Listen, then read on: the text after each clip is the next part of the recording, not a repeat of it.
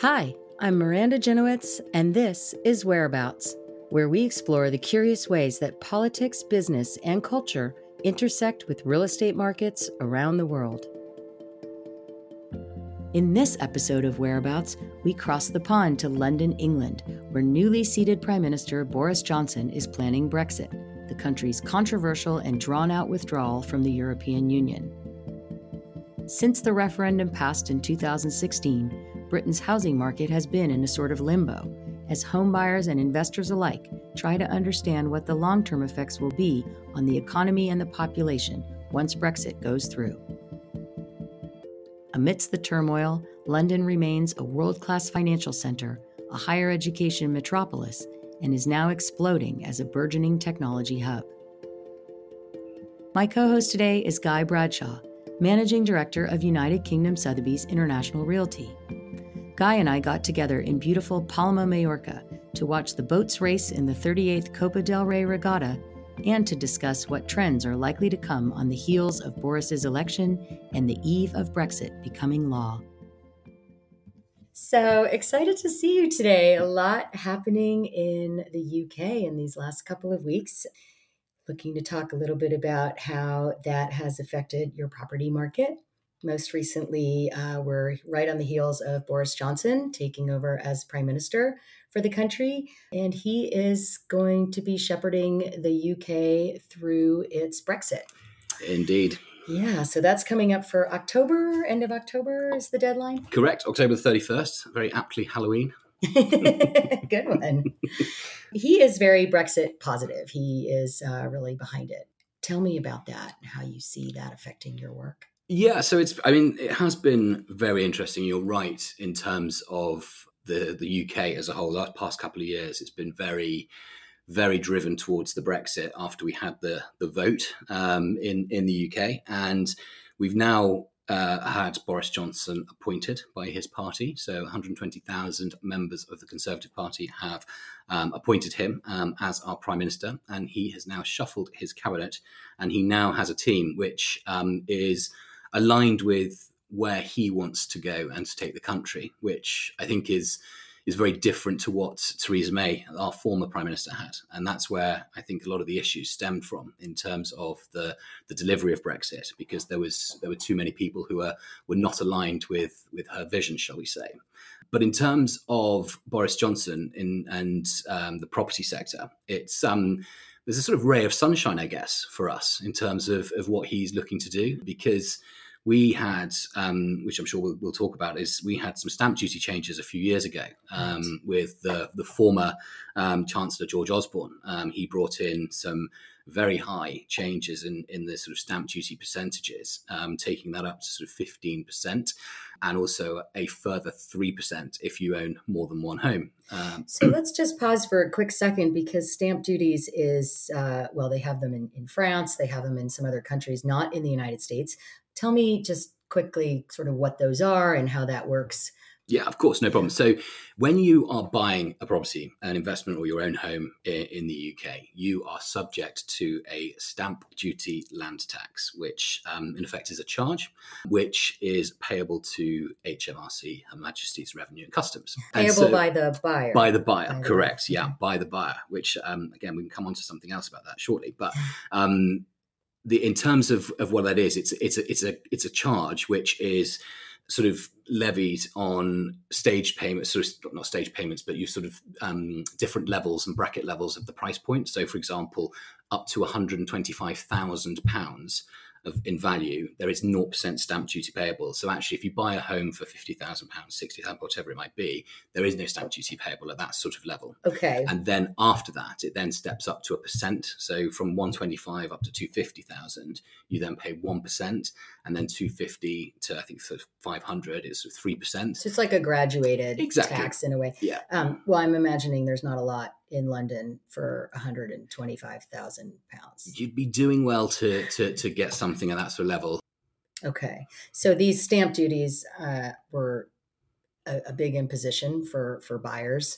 They're new as of a few years ago. No, sort of the stamp duty has been around for a while, but the changes have the changes in the upwards percentages applicable to buyers is what's really sort of I guess slowed or made people think about whether they want to invest or transact more than they were.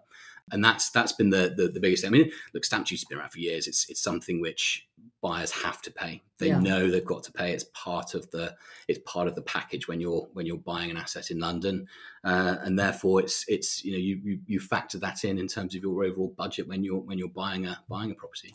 So, but the highest rate had gone up now to 12%. Is that correct? Correct. Yeah. So the highest rate is 12%, but also there is something if you do own more than one home, there's a further 3%. Oh, wow. So up to 50. And is it different for a non-resident buyer versus a resident buyer, or is that? Nope. It's the charges remain the same. But a purchase tax of 12%, let's say, has an effect on the market. I.e., you have people less apt to flip property, people who might want to change out of an old home, but are kind of discouraged from doing that because they're going to have to pay that on a new home. Are these factors that have come into the market? Is this? I mean, I've read here and there London's having a property crisis.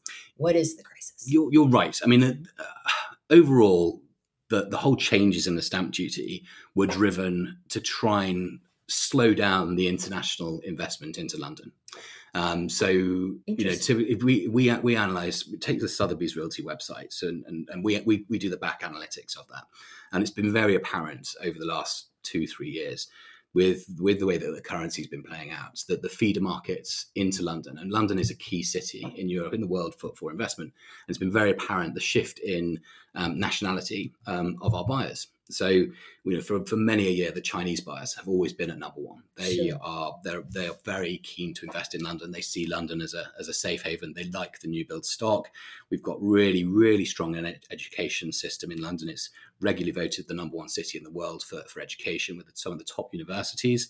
And therefore, a lot of the Chinese will buy property for their children, who eventually will come here to study.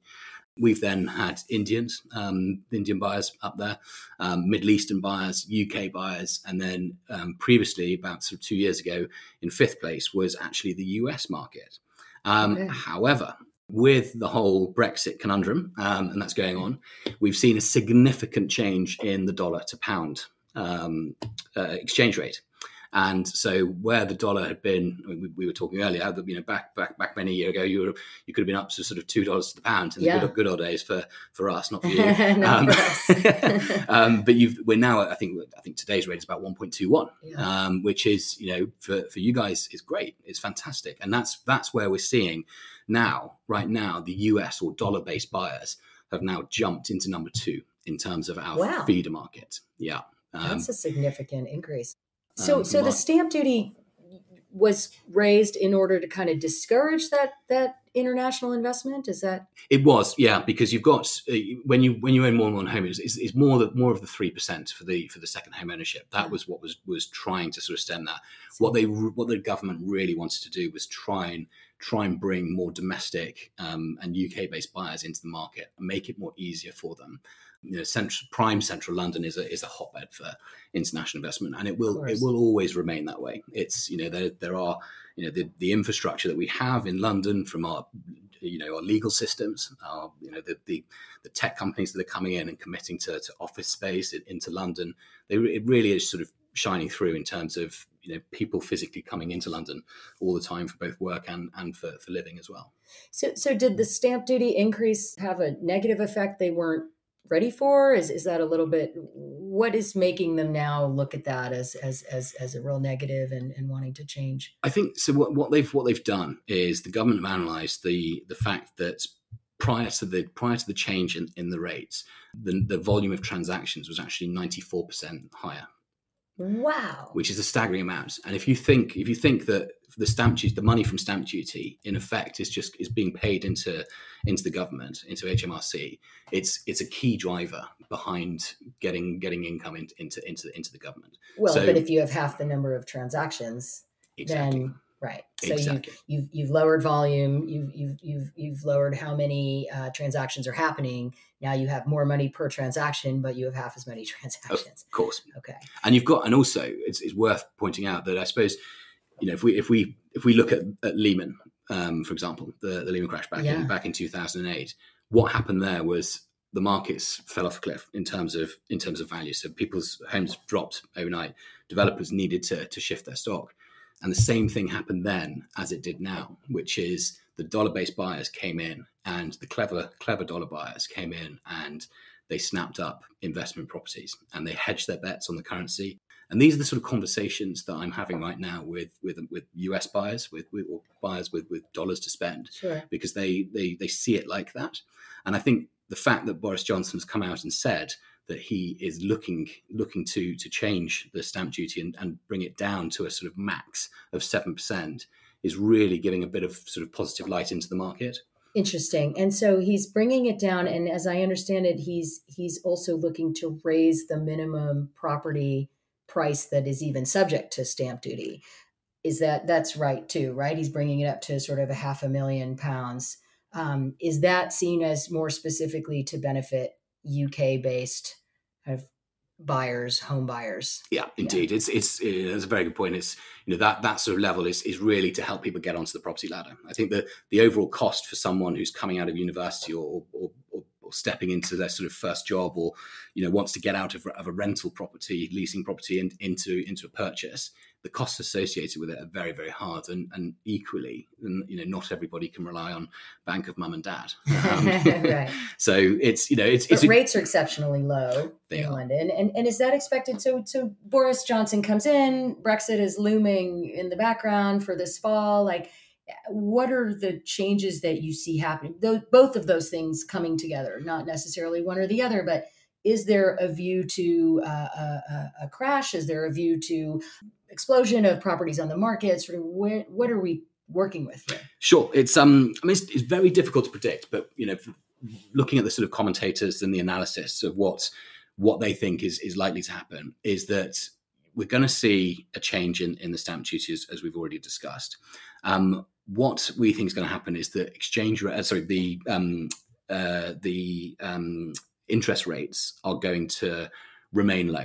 The cost of borrowing has never really been cheaper. On the basis that interest rates are so low, it means that people, they've got to find something to invest in. So if they're not getting the return on money that's sitting there in a bank or on the stock market or whatever it might be, property is the next best thing. So, I think what we'll see is, Boris has, there's a lot of talk that they may go down towards the sort of no deal Brexit.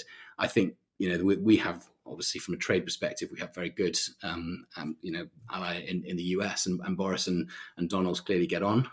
So I think there's clear opportunity there. And I think, a lot of people want to work with the UK. So, Japan and Germany, wherever it might be, that things will be sorted out. In the short term, yes, there'll be a bit of stickiness and adjustment. But, the biggest thing is if there is a crash, the first thing that the government will want to do is to ensure that the property market is on an even keel, if not an upward trajectory, because that is where they're going to get the money into the Treasury. Interesting. So this no deal or disorderly Brexit, I think, is the same thing. Yes. And that has the potential to do what more than an orderly Brexit in terms of the property market? Is it just about uncertainty, or is it about some other?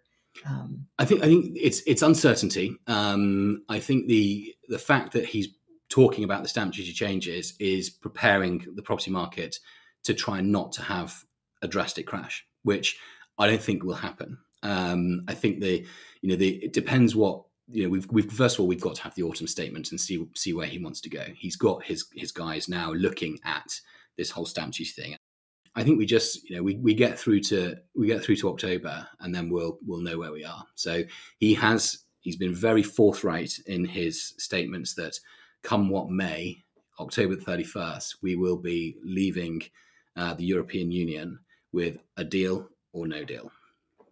It plays highly in the minds of non-British buyers or investors. Right now, if I understand, kind of the crisis is a lack of inventory, that prices are high, but coming down a little bit, adjusting. So is part of this, some of it has to be the uncertainty. Some of it has to be that trading in property, especially for people who might want to downsize. I mean, I think I read somewhere that 50% of homes owned by elderly people in Britain are considered under occupied, meaning they have 2 or more empty bedrooms, whereas young families can't find anything to buy. Is some of that, this is what he's trying to address. This is kind of what he's trying to lay the groundwork for, no matter how the Brexit turns out. Is that? It is. Yeah, it is. I mean, there's a shortage of stock, and we as a country, we're crying out for more stock everywhere, and more homes to be built, and more affordable homes to be built.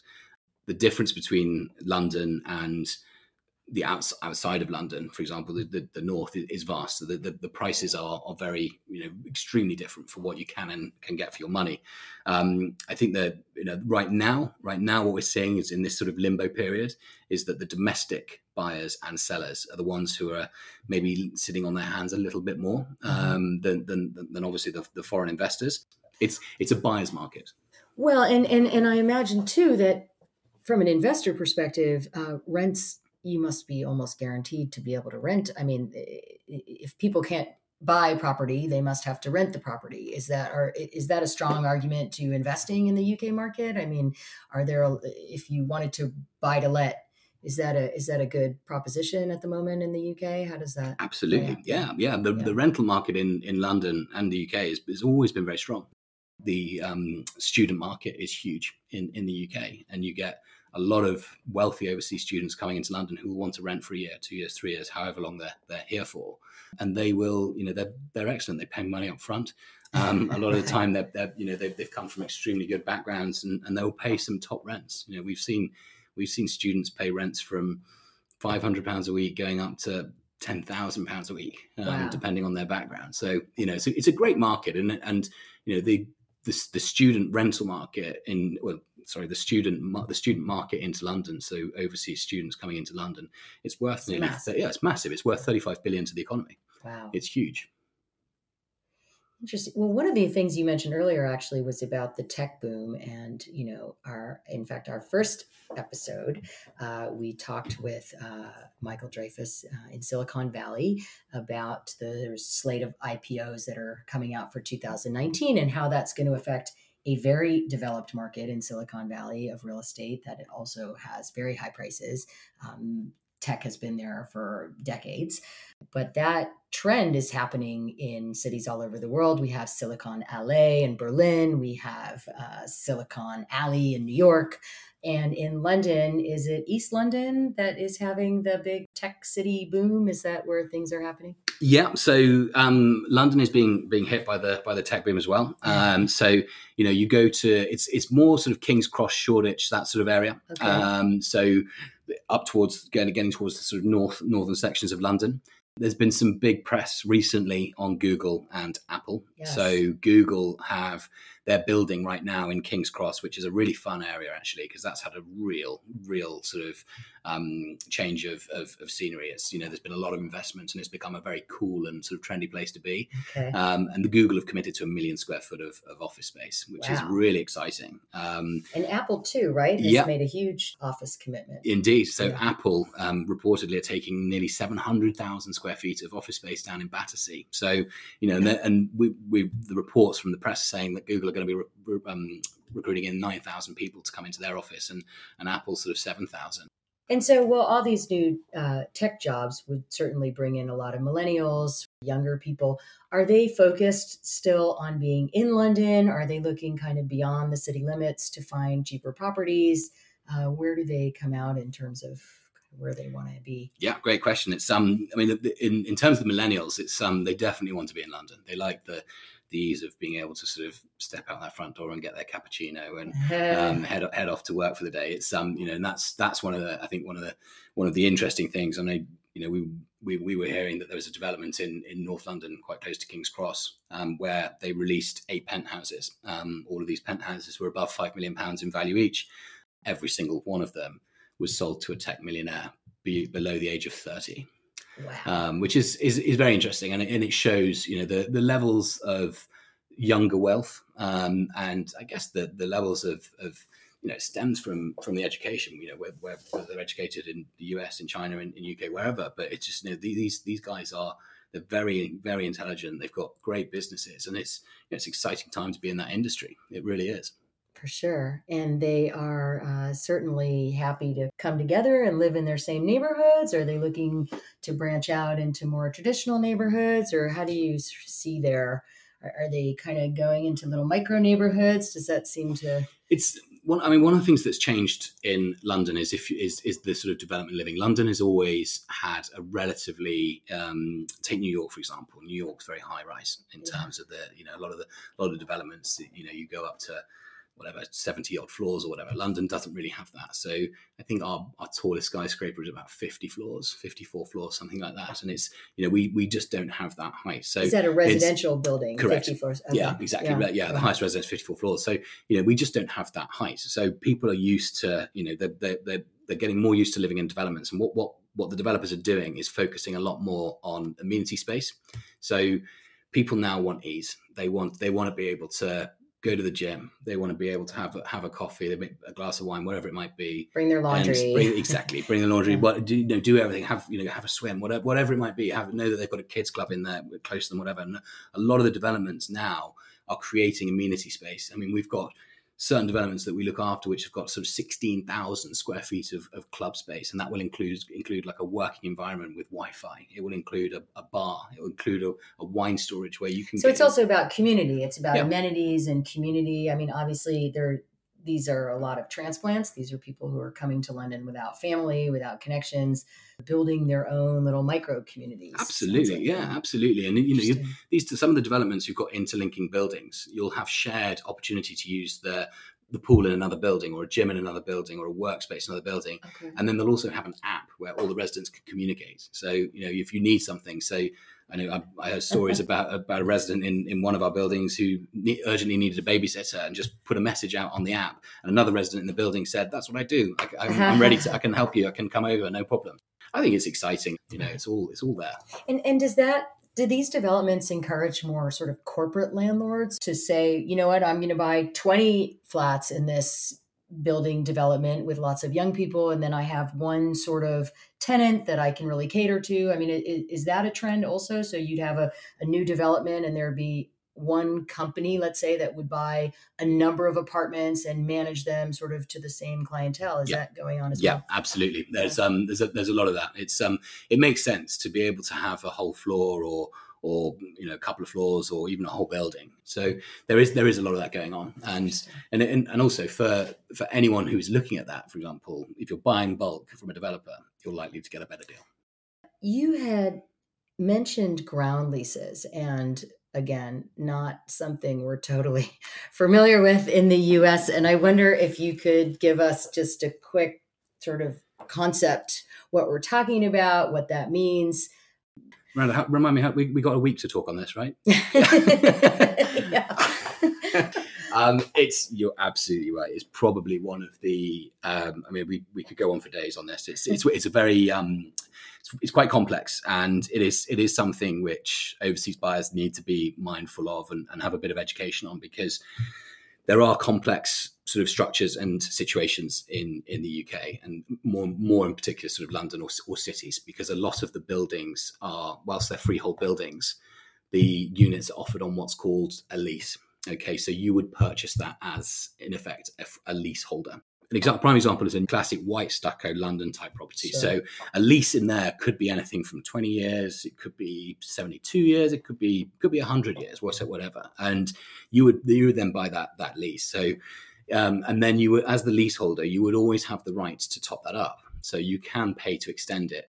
Okay. So topped up, you mean I go to the owner of the ground and I say, I want to buy myself more time from you. Yeah. And do they have the right to say no?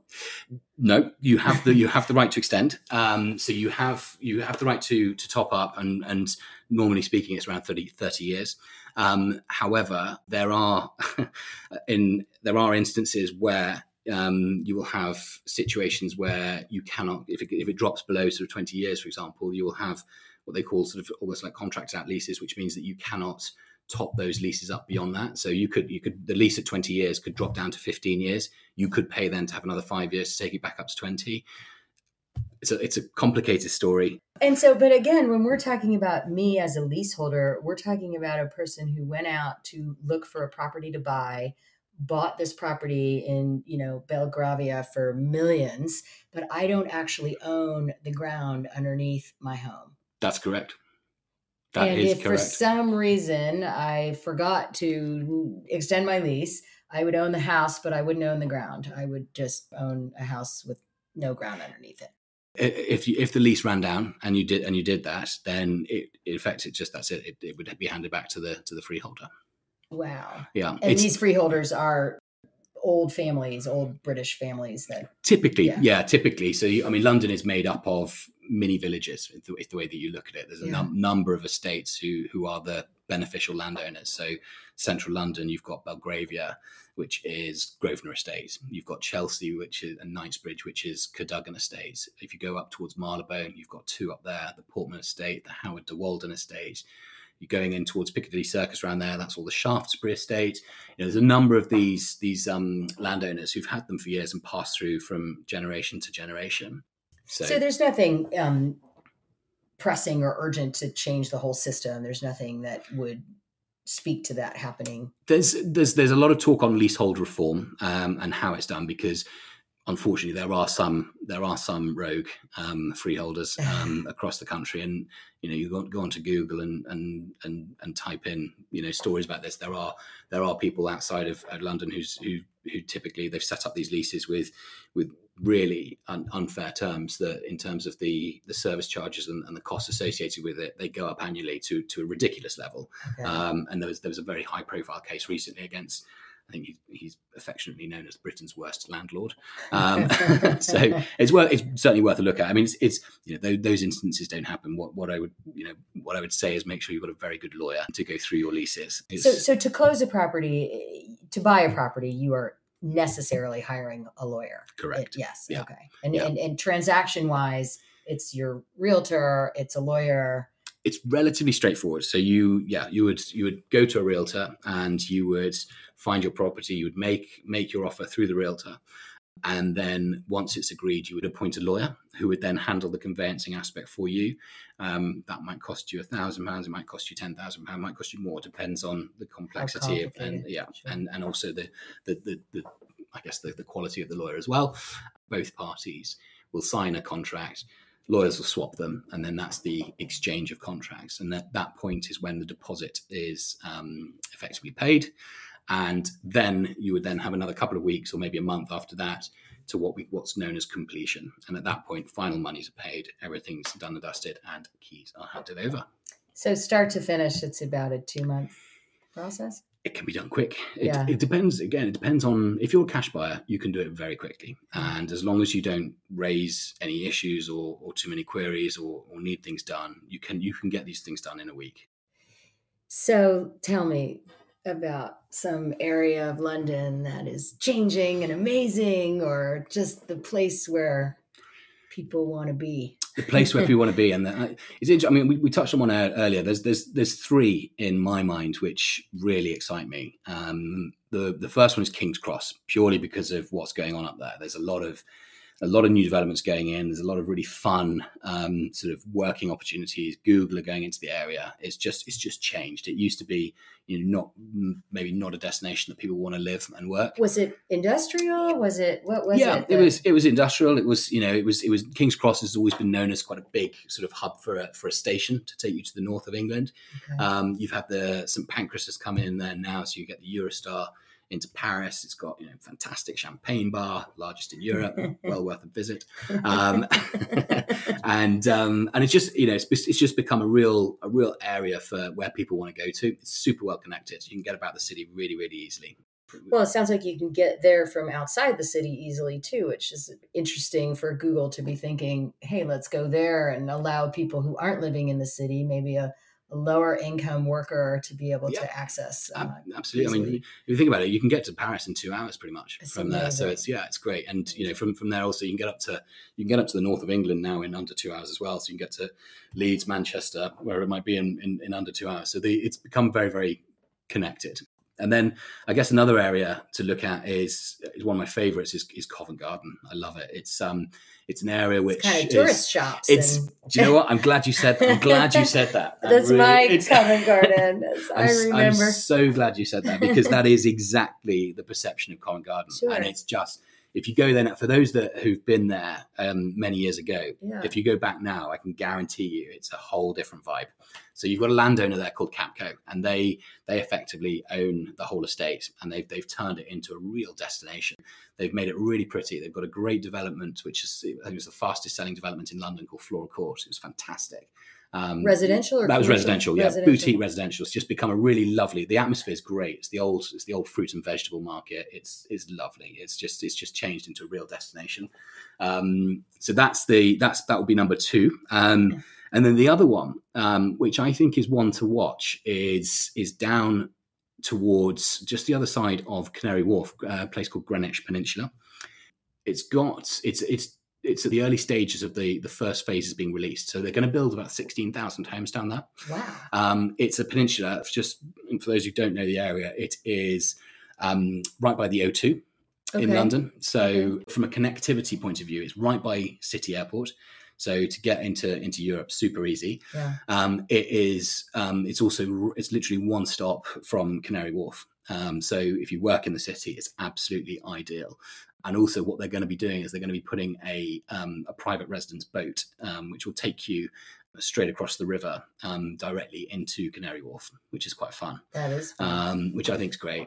And also it's become a bit of a sort of cultural and art district as well. So they've got some really cool pop-up sort of art and design sort of sectors. You've got more shops and things coming in there. It's just a really, really fun and sounds sort of vibrant. It is. It's one of those, and I think it's about 85 of the units that are sold down there for rental. All of them have had tenants very quickly, and all of them have got minimum of a 4% return. So I think it's exciting, and I think once that development's done, I think people will see capital growth there quicker than they would somewhere else. Sounds like a very strong focus still on the connection between Europe and the UK. Brexit somehow sounds so dire from the outside, and it feels like London is just kind of plodding forward and saying, okay, it's going to be a change, but we've kind of absorbed it into our market. We've absorbed it into our thinking. Europe is still a very close partner and friend, and we're going to kind of work our way through this. Like, I like that spirit. We're nice people. I think tea party aside. Yeah, exactly. Yeah. No, so I mean, look, you mentioned it there. The connectivity for London is absolutely crucial. It's a big city. It's a big city, and from whether it's Heathrow in the west, Gatwick in the south, London City in obviously out in the east, Stansted up north. There's 4 pretty big airports to get around. But also we've got Crossrail coming in, which is a big train line which is going to be running from east to west, or west to east, whichever way you're coming. And it's super exciting because you're going to be able to get from Heathrow into Canary Wharf in under half an hour. From a connectivity point of view, it's great. You can fly in your overnight flight, land at 7:00 in the morning, straight into the city for your meeting. So it's going to be perfect for that. It's exciting times in the UK. I think let's get through Halloween and and we can all move on. Well, let's all get dressed up and enjoy Halloween and Brexit and whatever comes. Thank you so much, Guy. This is just really informative and interesting, and I really appreciate your insights. Not at all. Thank you for the opportunity. I've loved it. Okay. And thanks so much for listening to this episode of Whereabouts. If you want to find out more about the London real estate market, learn more about my co-host, Guy Bradshaw, or listen to other episodes of Whereabouts, head to whereabouts-podcast.com. You can also subscribe at Apple Podcast or wherever you get your podcasts. And while you're there, please give us a review. I'm Miranda Jenowitz, and you've been listening to Whereabouts.